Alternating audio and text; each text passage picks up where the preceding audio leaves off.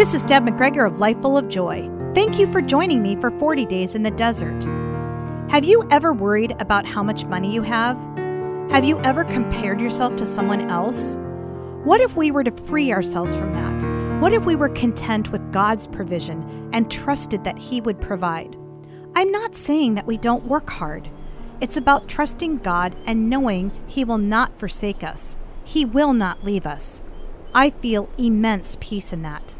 What if we were to make this one of our focuses during this time in Lent?